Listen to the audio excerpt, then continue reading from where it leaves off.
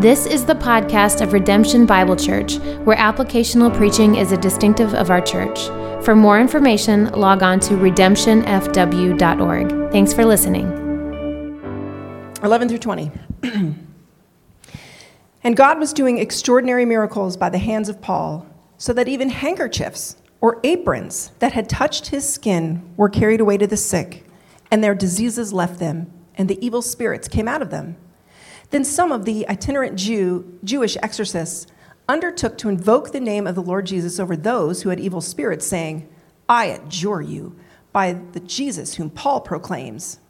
7 sons of a Jewish high priest named Sceva were doing this, but the evil spirit answered them, Jesus I know, and Paul I recognize, but who are you? And the man in whom was the evil spirit leapt on them, mastered all of them, and overpowered them, so that they fled out of that house, naked and wounded. And this became known to all the residents of Ephesus, both Jews and Greeks. And fear fell upon them all, and the name of the Lord Jesus was extolled. Also, many of those who were now believers came, confessing and divulging their practices. And a number of those who had practiced magic arts brought their books together and burned them in the sight of all. And they counted the value of them and found it came to 50,000 pieces of silver. So the word of the Lord continued to increase and prevail mightily. Thank you, Kristen. Good morning, church. How you doing? How was your week? How do I answer that? I don't even know. Like, Pastor's talking to me. It's a little weird. All right. Here's something I came across this week that was interesting and very telling. It's a book that's out. It's called One Day I Will Be Somebody. Tell me if this doesn't somewhat, at least at some level, resonate with us. Don't we all have this kind of desire in us to be somebody? And I don't know, I feel like I hear this a lot. Maybe it's because my family watches AGT, whatever it is. And normally it said something there like that, and then to thunderous applause of people saying, yes, we should strive to be somebody. Maybe it's worded a little different.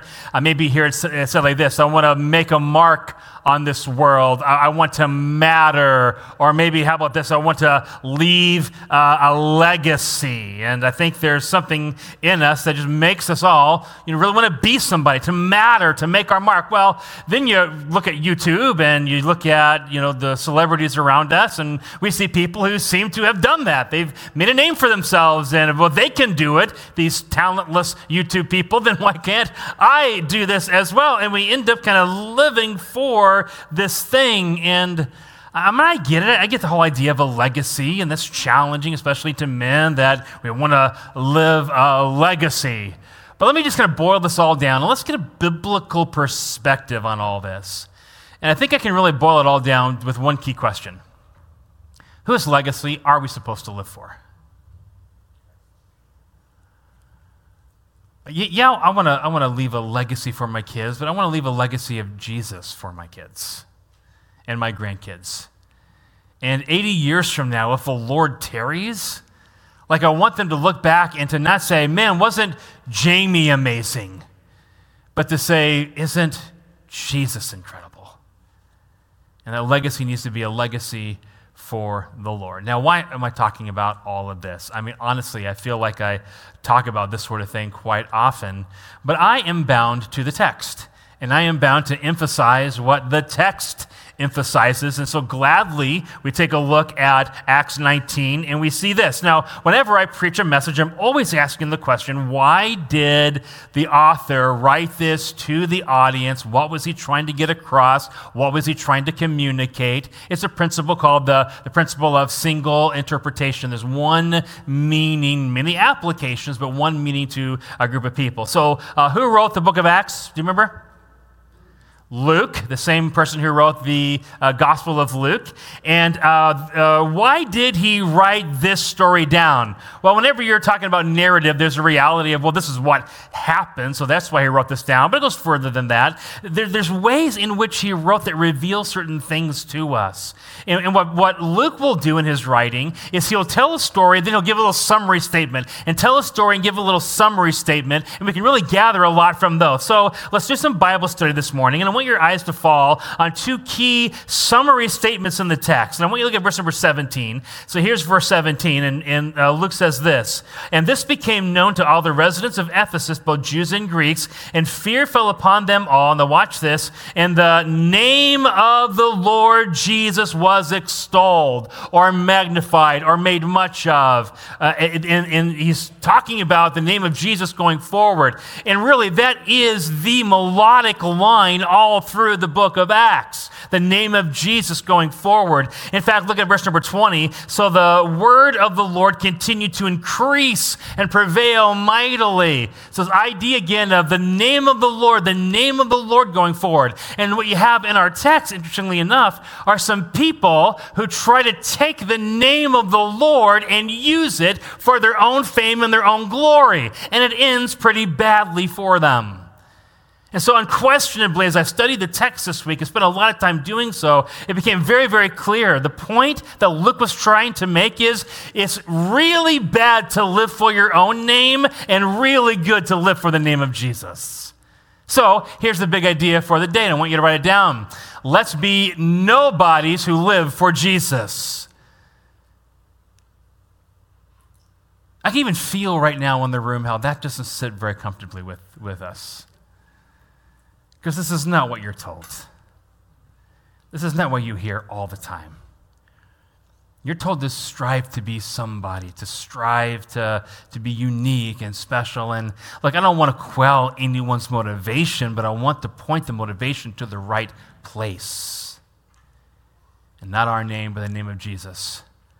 All right, I have some work to do, so let's do this. Here's 4 steps. Here's 4 steps to get there. Here's step number 1. Write it down. We need to recognize. We need to recognize. What do you mean by that, Pastor? Well, let's look at the text. Here is Acts 19. Look at verse number 11. I'm going to read this and check this out. This is incredible. "And God was doing extraordinary miracles by the hand of Paul, so that even handkerchiefs or aprons that touched his skin were carried away to the sick, and their diseases left them, and evil spirits came out of them." Now, come on, we read that, and our first initial response is, wow, isn't Paul incredible?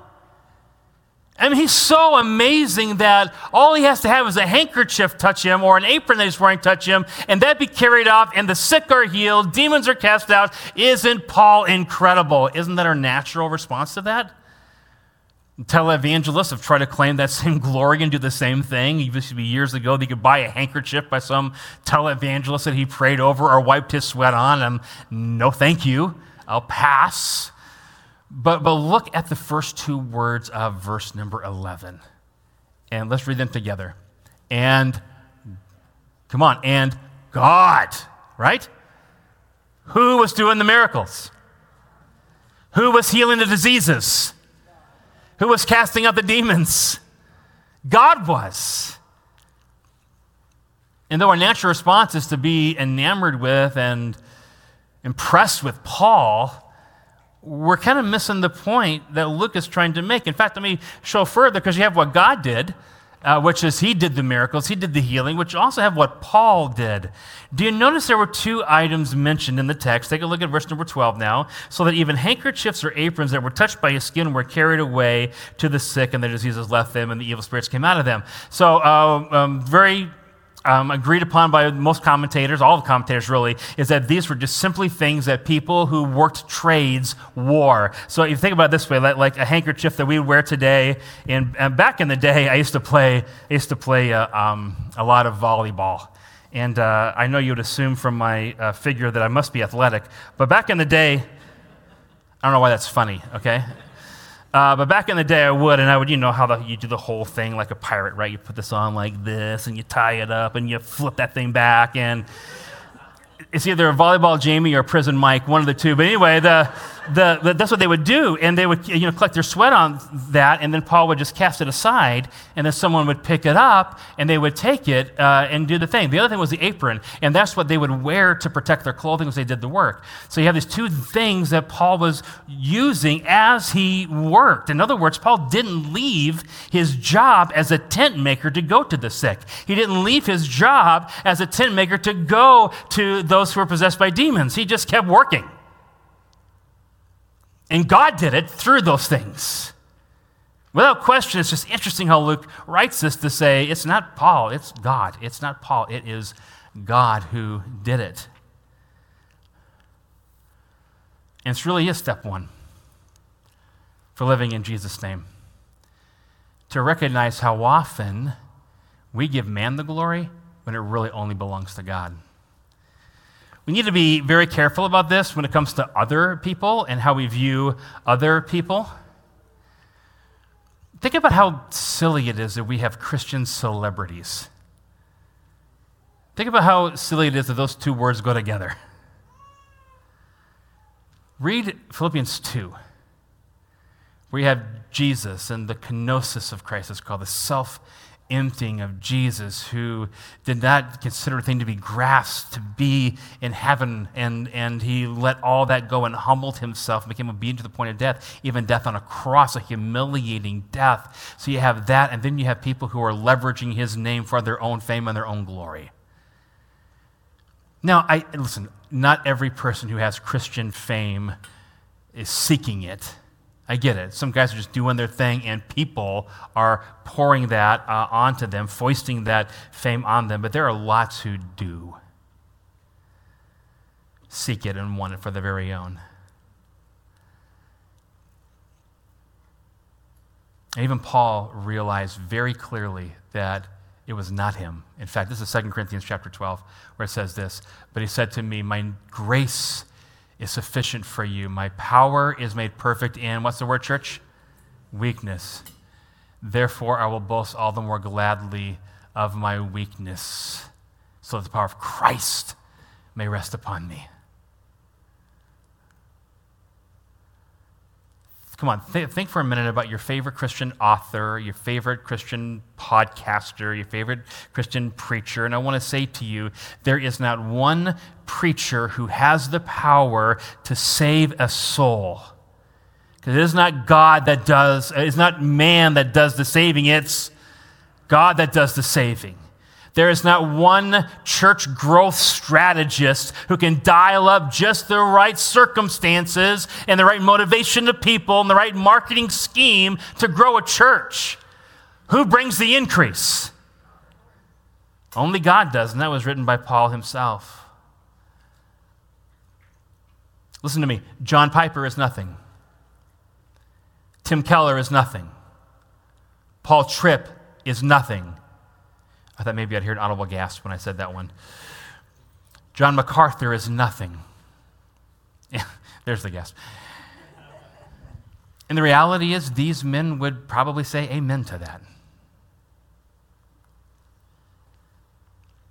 But don't we all want to look at them and say at some level, they're so incredible, they're so amazing? I've done it. Matt Chandler is amazing. Oh, God is amazing. It happens to use a man named Matt Chandler. Let's refuse to give men the glory, all right? And then there's this. We need to also recognize this in ourselves. It's easy to see it in other people and get caught up in that, but how about in us? How about our desire to take the glory for ourselves? Our desire to be somebody, to matter, to mean something, to rise above our peers and everybody else. It's so ingrained in us that when God begins to do things in our ministries or in our work, that we easily believe it's us. We want to believe it's us. We long to believe it's us. And I talk a lot about these Christian celebrities that have fallen, but I got to believe that at some level, this was the problem. God began to bear fruit in their ministries, and I've been in the room where I've seen one claim credit for it. I'm telling you, it's not them, it is God. Now, any other Christian pastor celebrities in the room? Anyone here? No, none of us are, right? So how does this apply to you? How does it apply to your work, to your life? How do you grab this and live this out? Well, anything that we do is supposed to be done heartily. Do you remember this? As to the Lord. And maybe you're a salesman who's had a lot of success at sales. And it's easy to say, I'm a pretty good salesman, and to take the glory for yourself. Maybe you're a good father, and you pride yourself on being a good father. And I want to say that again, you pride yourself on being a good father or a good mother or a good homeschooler or a good baker or coffee, what are they called? Baristas. If there are any good baristas, please come see me afterwards because we really need to get you some equipment here. Can I get a witness? There's a couple. So anyway, this passion that we have, we easily can claim the glory for ourselves. But listen, we're nothing and God is everything. And we got to recognize that. Any success comes from God and God alone. Because look, if you're a good salesman, it's only because God's given you the gifts to be a good salesman. I'm going to steal a Matt Chandler quote because he's so awesome. No, because God's awesome through him. But he often talks about Shaq and like how unimpressive it is that Shaq can dunk a basketball. Do you know the guy stands 7 foot 1 inches tall? He has a reach of 12 foot 5 inches. So the dunk is kind of like, all right? That's not impressive. Because who made Shaq tall? Shaq? Come on, who did it?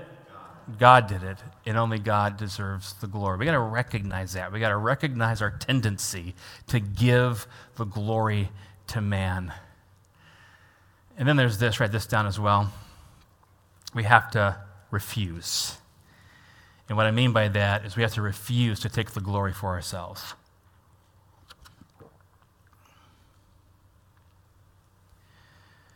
Because if we don't refuse it, it can end very, very badly. Let me show you in the text. Take a look at verse number 13.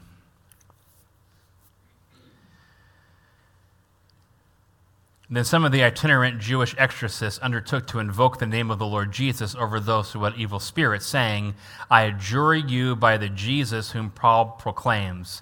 So at this time what was happening, it was very, very common for there to be these guys, these Jewish exorcists who would go around and they would cast out evil spirits, but they would also have these oaths and these rituals that they would repeat in order to bring blessings on people or bring curses on people. So it was not uncommon at all to see these guys. And so, especially like in places in Ephesus. In Ephesus, it's known historically being a place of a lot of witchcraft and dark magic and evil that was all very prevalent in Ephesus at this time. And so then you have Jewish people coming and saying, okay, you have your thing, we have our thing, it's God, it's similar, but it's different, and they would do this, but these guys were trying to create this little ritual, this little conjure, if you will, and look at how they worded it. I adjure you by the Jesus who proclaims?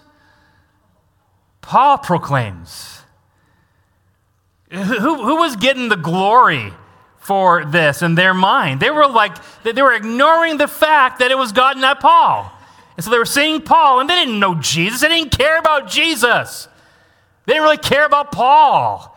They just wanted what Paul had. They wanted that power, and I believe they wanted the notoriety and the fame that came with having the kind of power that Paul has. Well, Pastor, where in the world do you get that? Well, good question. I want you to see this in the text. Take a look at verse number 14.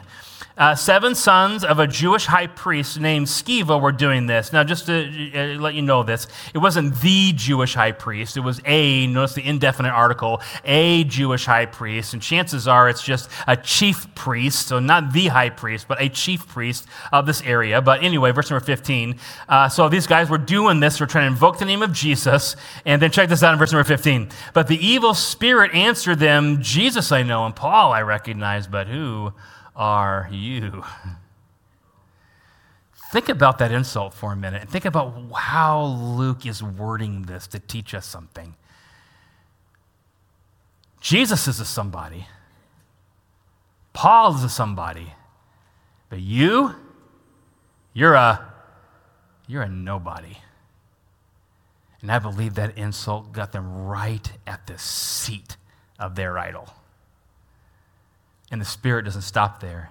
He beats them up, strips them naked, and throws them out in the street for everyone to see. So the insult, the assault, the humiliation is all a part. Not what they wanted the glory, they wanted the fame. What they got instead was utter humiliation.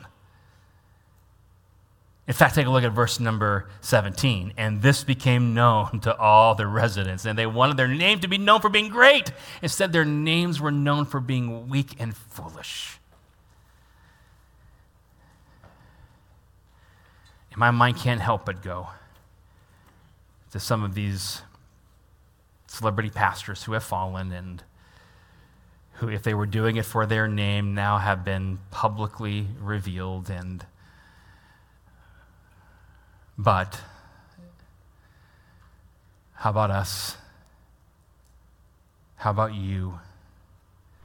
How about me seeing the danger of trying to live for our own fame, trying to make a name for ourselves, trying to be somebody? Do you know how ingrained this is in our hearts and our minds?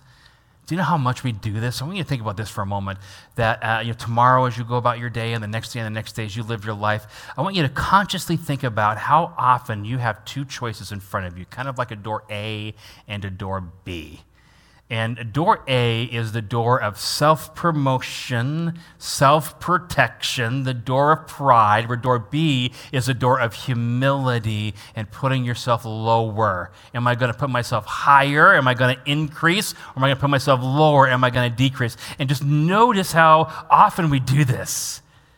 And maybe it's a moment of self-protection. Well, when I said that, what I really meant was to make ourselves look better. Maybe it's a moment of name dropping, kind of like I did when I was with Brad Pitt the other day. I just totally name dropped there. It didn't work in the first service either. I don't know why I tried that joke a second time, and it really didn't fit then, but my jokes are my humility. Can I get a witness? Don't answer. All right, so like all the times we do this, and the self-protection, the stories where we're the hero, and the other day I, and how about me, and me, and me, and I. And I'm telling you, if you're aware of this, you're going to see how very often we do this. I want to encourage you, let's choose the door of humility. The door of self-promotion and pride ends in a bad place. In fact, Scripture says that pride comes before a fall and a haughty spirit before destruction. And I'm telling you, let's get humility in place. Let's think about this and take that door of humility more and more often.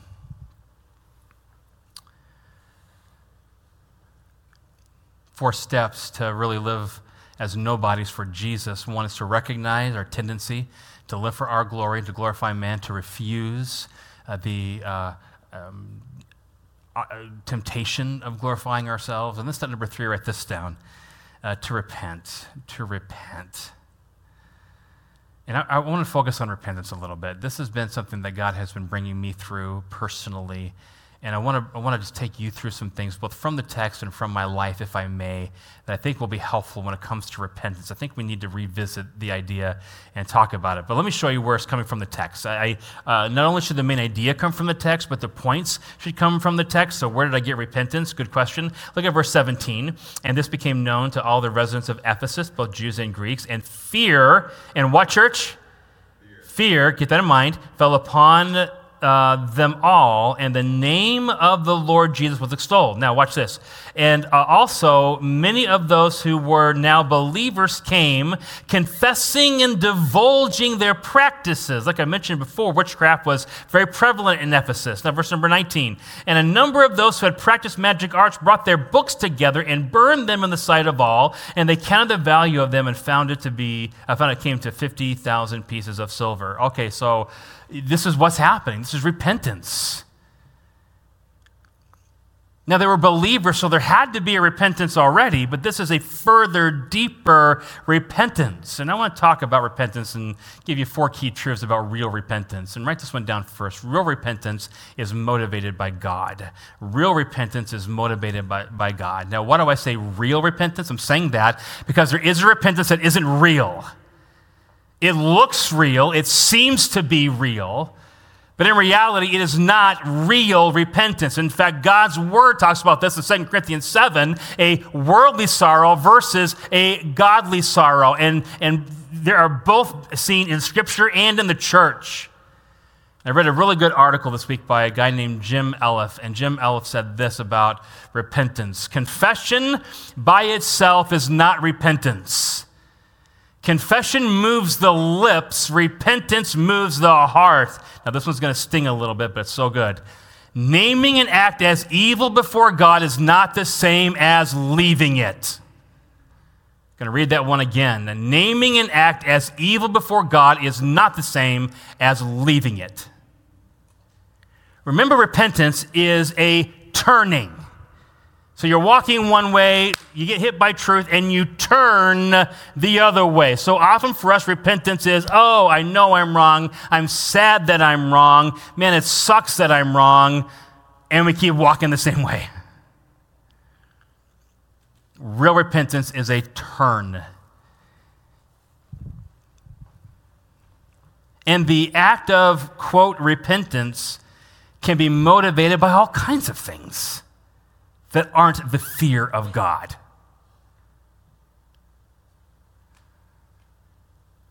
Maybe you were caught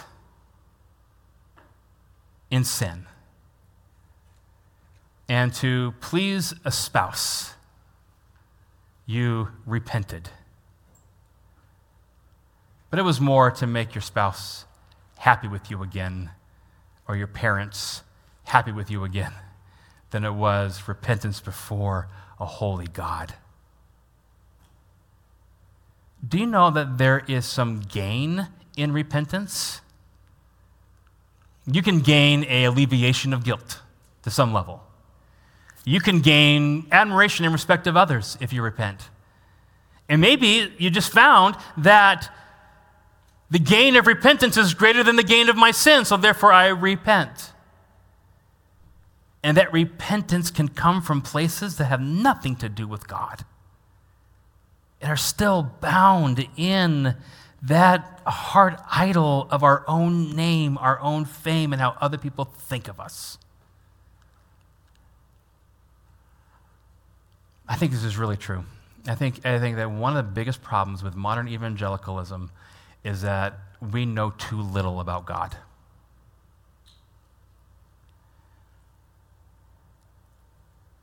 Because the more you understand God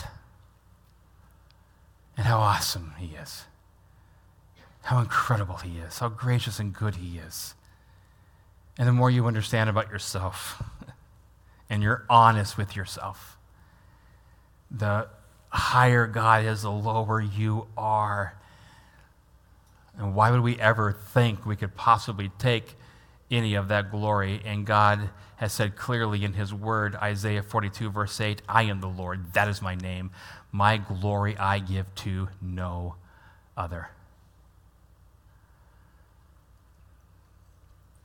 So obviously this morning I got to kind of look at you and I got to ask the question, why have you repented?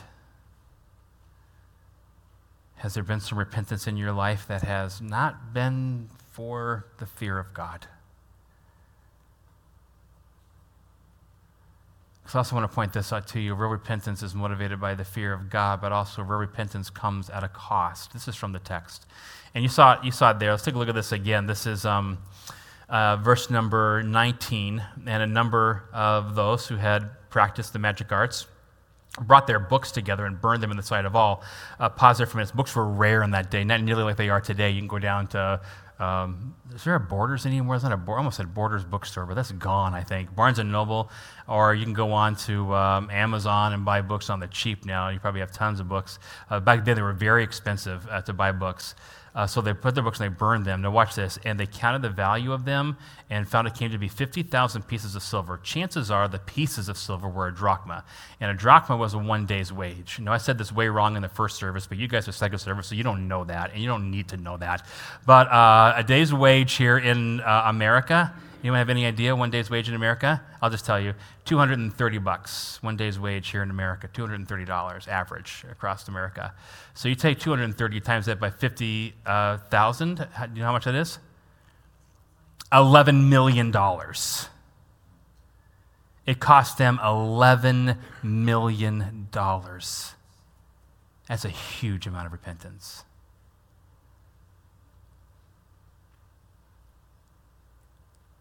But oftentimes, that's what real repentance costs. It's hefty.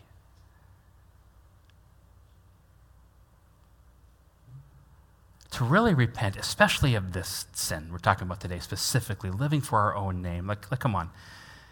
Today, I can imagine most, little girls, little boys have their, YouTubers they follow, and they, maybe one day you can just have this dream that one day maybe I'll have my own YouTube channel and I'll have lots and lots of followers, and that just seems so exciting, right? And maybe, I don't know what you do. Maybe you do your thing, and whatever your thing is, if people are following you on how to shave a cat right, I don't know, do you shave cats?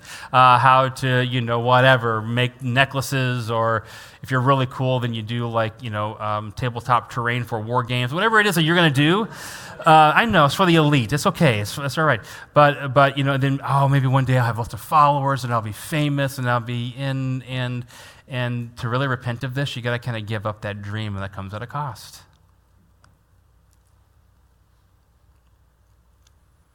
Whatever it is, whatever repentance, we think that our sin's going to bring us something, and to give that something up comes at a cost. And sometimes there's greater costs involved to really repent and to turn. But also I want to point this out. This is pretty heavy, and I get it. I can see it in the room. I can feel it in the room.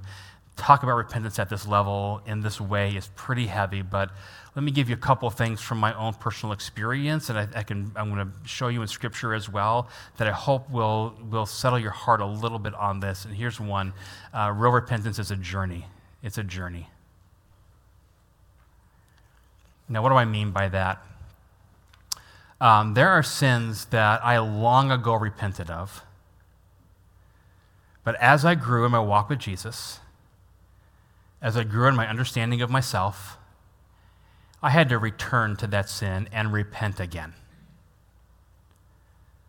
Not that it was still the same issue that it was when I repented, because there was change, but I understood at a deeper level what my sin cost and how my sin hurt other people.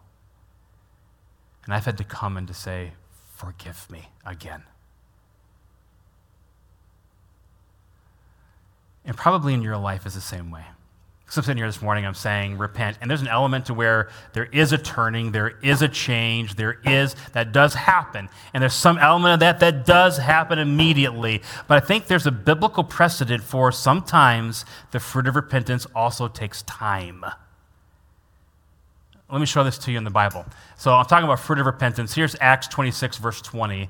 Check this out. But declared first to those in Damascus and in Jerusalem and throughout the region of Judea, and also to the Gentiles, that they should repent and turn to God, check this out, performing deeds in keeping with their repentance. So repentance should have deeds. You track with me on this? If you're really repentant, there should be evidences, there should be fruit to your repentance. Amen? Okay, now check this out. This is Jesus, and he's getting even more serious about it. He says in Luke 13, verse number 5, "No, I tell you, unless you repent, you will all likewise perish." Luke 13, 5 through 9. Got a slide for that. So there we go. All right. So unless you repent, you will all likewise, what's the word, church? Perish. Okay, should we repent? And should there be evidence or fruit of our repentance? Yeah, if not, we're going to perish. Now check out this parable. And he told this parable. A man had a fig tree and planted in his vineyard, and he came seeking fruit on it and found none. And he said to the vine dresser, "Look, check this out, how long, church? For 3 years now, I have come seeking fruit on this fig tree, and I find none. Cut it down. Why should it use up the ground?" Okay, so you think that'd be it. Jesus just made his point. If you got a fig tree that's not bearing figs, get rid of it. After 3 years, where's the fruit of repentance? Get rid of it. But look how the story goes. It's so interesting. And he said to him, "Sir, let it alone for this year also, until I dig around it and put on some manure. Then, if it should bear fruit next year, well and good. But if not, you can cut it down." Isn't that weird? Like Jesus comes in and says, cut it down, but yet he says, look, there's also a precedent of giving it even more care and more time to bear fruit. So there is repentance, and there's a journey of further repentance and further fruit. So a couple of key points there. Is repentance important? Vitally important. Have you really repented? I hope so. Should there be fruit to repentance? Yes, there should be. But that often takes time. and we should be gracious. It's a journey. And maybe you're here this morning and you know you have had moments in your life when you have struggled with sin and you've confessed that sin.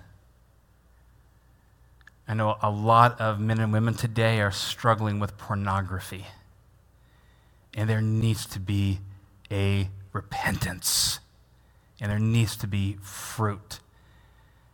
And it is a journey to continue to eradicate that kind of thinking and garbage out of your mind, but be fighting that battle, be bearing that fruit. Maybe it's anxiety. It used to never be a problem for me when I was young, and I really believed I was that awesome. And then when I realized I'm not, anxiety really became an issue for me. And I'm finding it true, especially on Mondays. Now, here's how my Mondays go. Believe it or not, preaching is a lot of work. I know you don't believe it, but it is, okay? And so I preach twice on Sunday. I get home after Sunday, and Courtney will tell you, there's a wall that I hit. And it'd be like all of a sudden like, oh, my brain doesn't work anymore. And I can't make my mouth say the things that my brain wants to say anymore. And I just need to go lay down and go to bed. So I'll sleep. I'll wake up Monday morning. I'm still feeling tired. And so what I do is I drink a lot of, as Jesus would, and coffee has... And caffeine makes you anxious. And so, there's just these patterns that I've repented of my anxiety, but I have to keep repenting of my anxiety and bearing the fruit, and it is a journey. Now, lastly about repentance, I want to share this and write this down. Real repentance comes at a cost. Real repentance is a journey. But lastly, here's this. Real repentance ends in Jesus. Please hear me on this now. Repentance is a turning from, but church, it's a turning to. And Jesus is better. So much better. Jesus brings about more pleasure in his presence than pornography ever could. Jesus brings about a security. I love this, man. Like, do you know this? You need nothing to happen to be completely at peace, because Jesus has already died for your sins and rose again, and he loves you, and he is sovereign over all. What are we anxious about? We got Jesus. And since this afternoon, I don't have to sit there and know, are there things in my life that kind of make me want to be anxious? Of course there are. And I've yet to have a portion of my life when there's not something to worry about. Can I get a witness? But I'm telling you, all of it is in his hands. And he's got it. I need nothing else to happen to be completely at rest and at peace. It's something I'm studying with Sabbath, but anyway, that's a whole nother sermon. But it's Jesus, which actually brings me to step number 4. So you have these 4 steps: 1, to recognize; 2, to refuse; 3, to repent; and then lastly, to rejoice. And I want you to hear the joy in Luke's heart as he shares verse number 20. Look at this with me. So the word of the Lord continued to increase and prevail mightily. The word of the Lord is going out, and it's doing what it does. It is conquering sin. It is healing disease. It's doing all the amazing things it should do. And when you think about this in contrast, what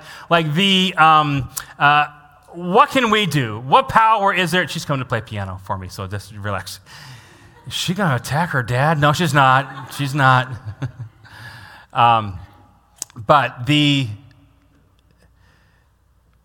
What power is in Paul's name?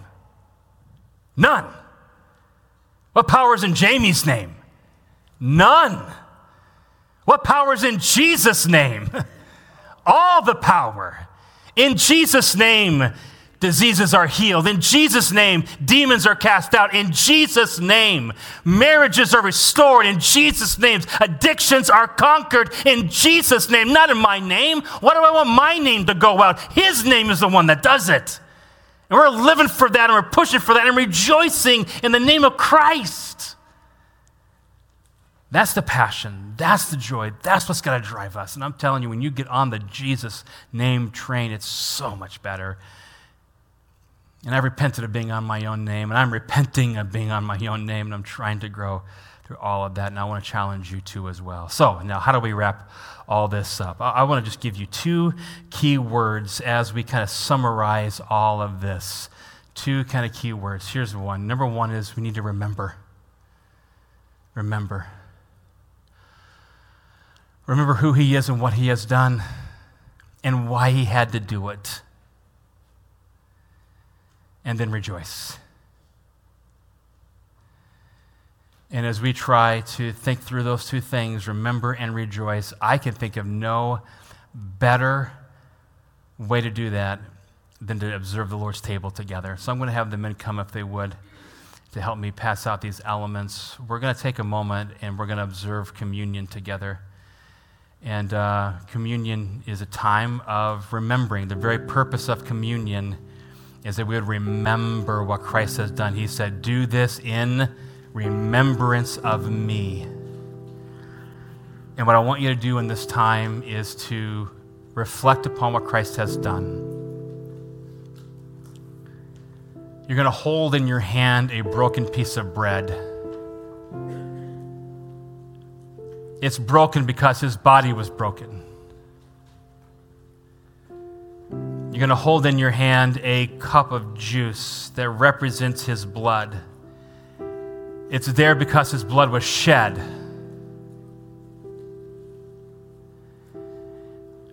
And his body was broken and his blood was shed because that's how bad my sin is.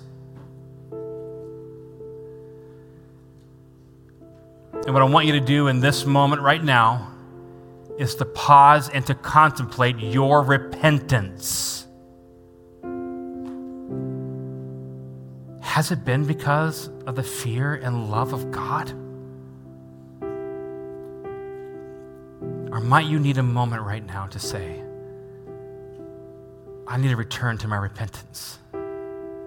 It's a journey, and I need to go back to it, and I need to repent on a deeper level. So right now, take a moment and pray and ask God to reveal your heart to you.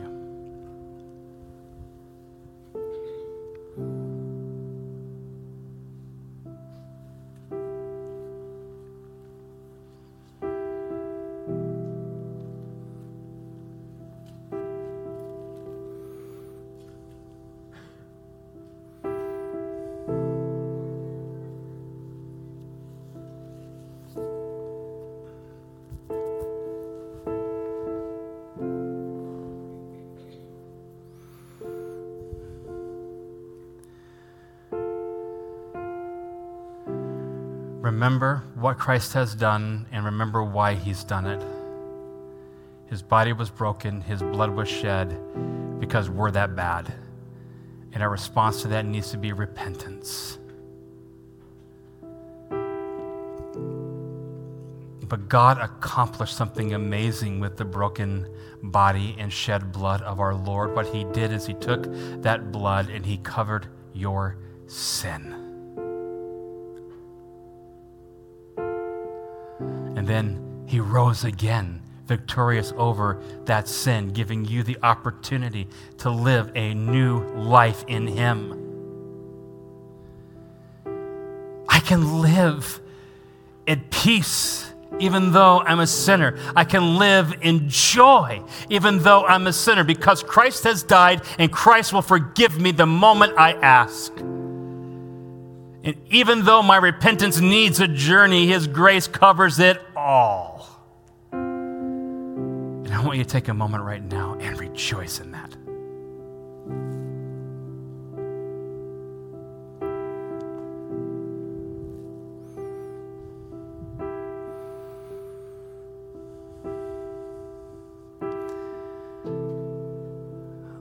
God, what we're doing today is so it's so high, so infinite, so beyond our full understanding.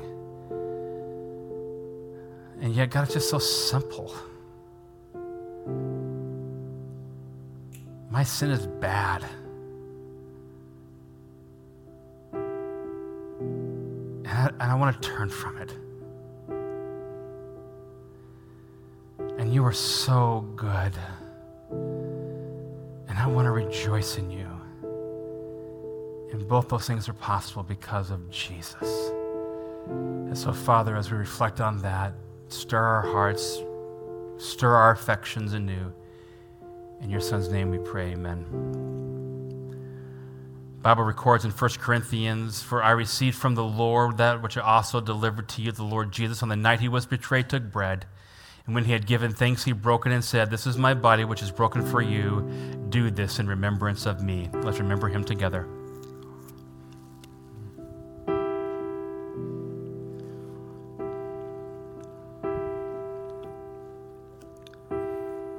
The text continues and says, "In the same manner, same way also, he took the cup after supper, saying, 'This cup is a new covenant in my blood.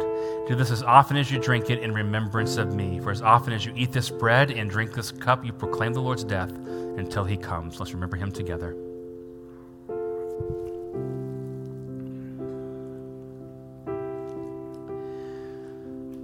And once again, let us pray.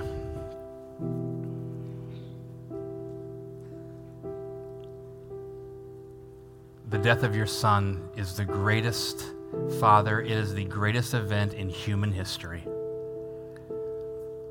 In his death, sin was covered. In his death, the enemy was destroyed. In his death, our victory was secured. All in his death, and not just for us, for anyone who would believe. And Father, we just together, to one another, proclaim the Lord's death. And now with hearts filled with the benefits and the joys of being forgiven in Christ, let us proclaim his death to the city of Fort Wayne, and to the state of Indiana, and to the country of America, and to the world at large, that we, Father, would preach the gospel to those who would hear it and proclaim the death of your Son. And then through that, Father, bring others to the glorious knowledge of Christ. And we'll give you and you alone the glory for it. In Jesus' name, amen. You are loved.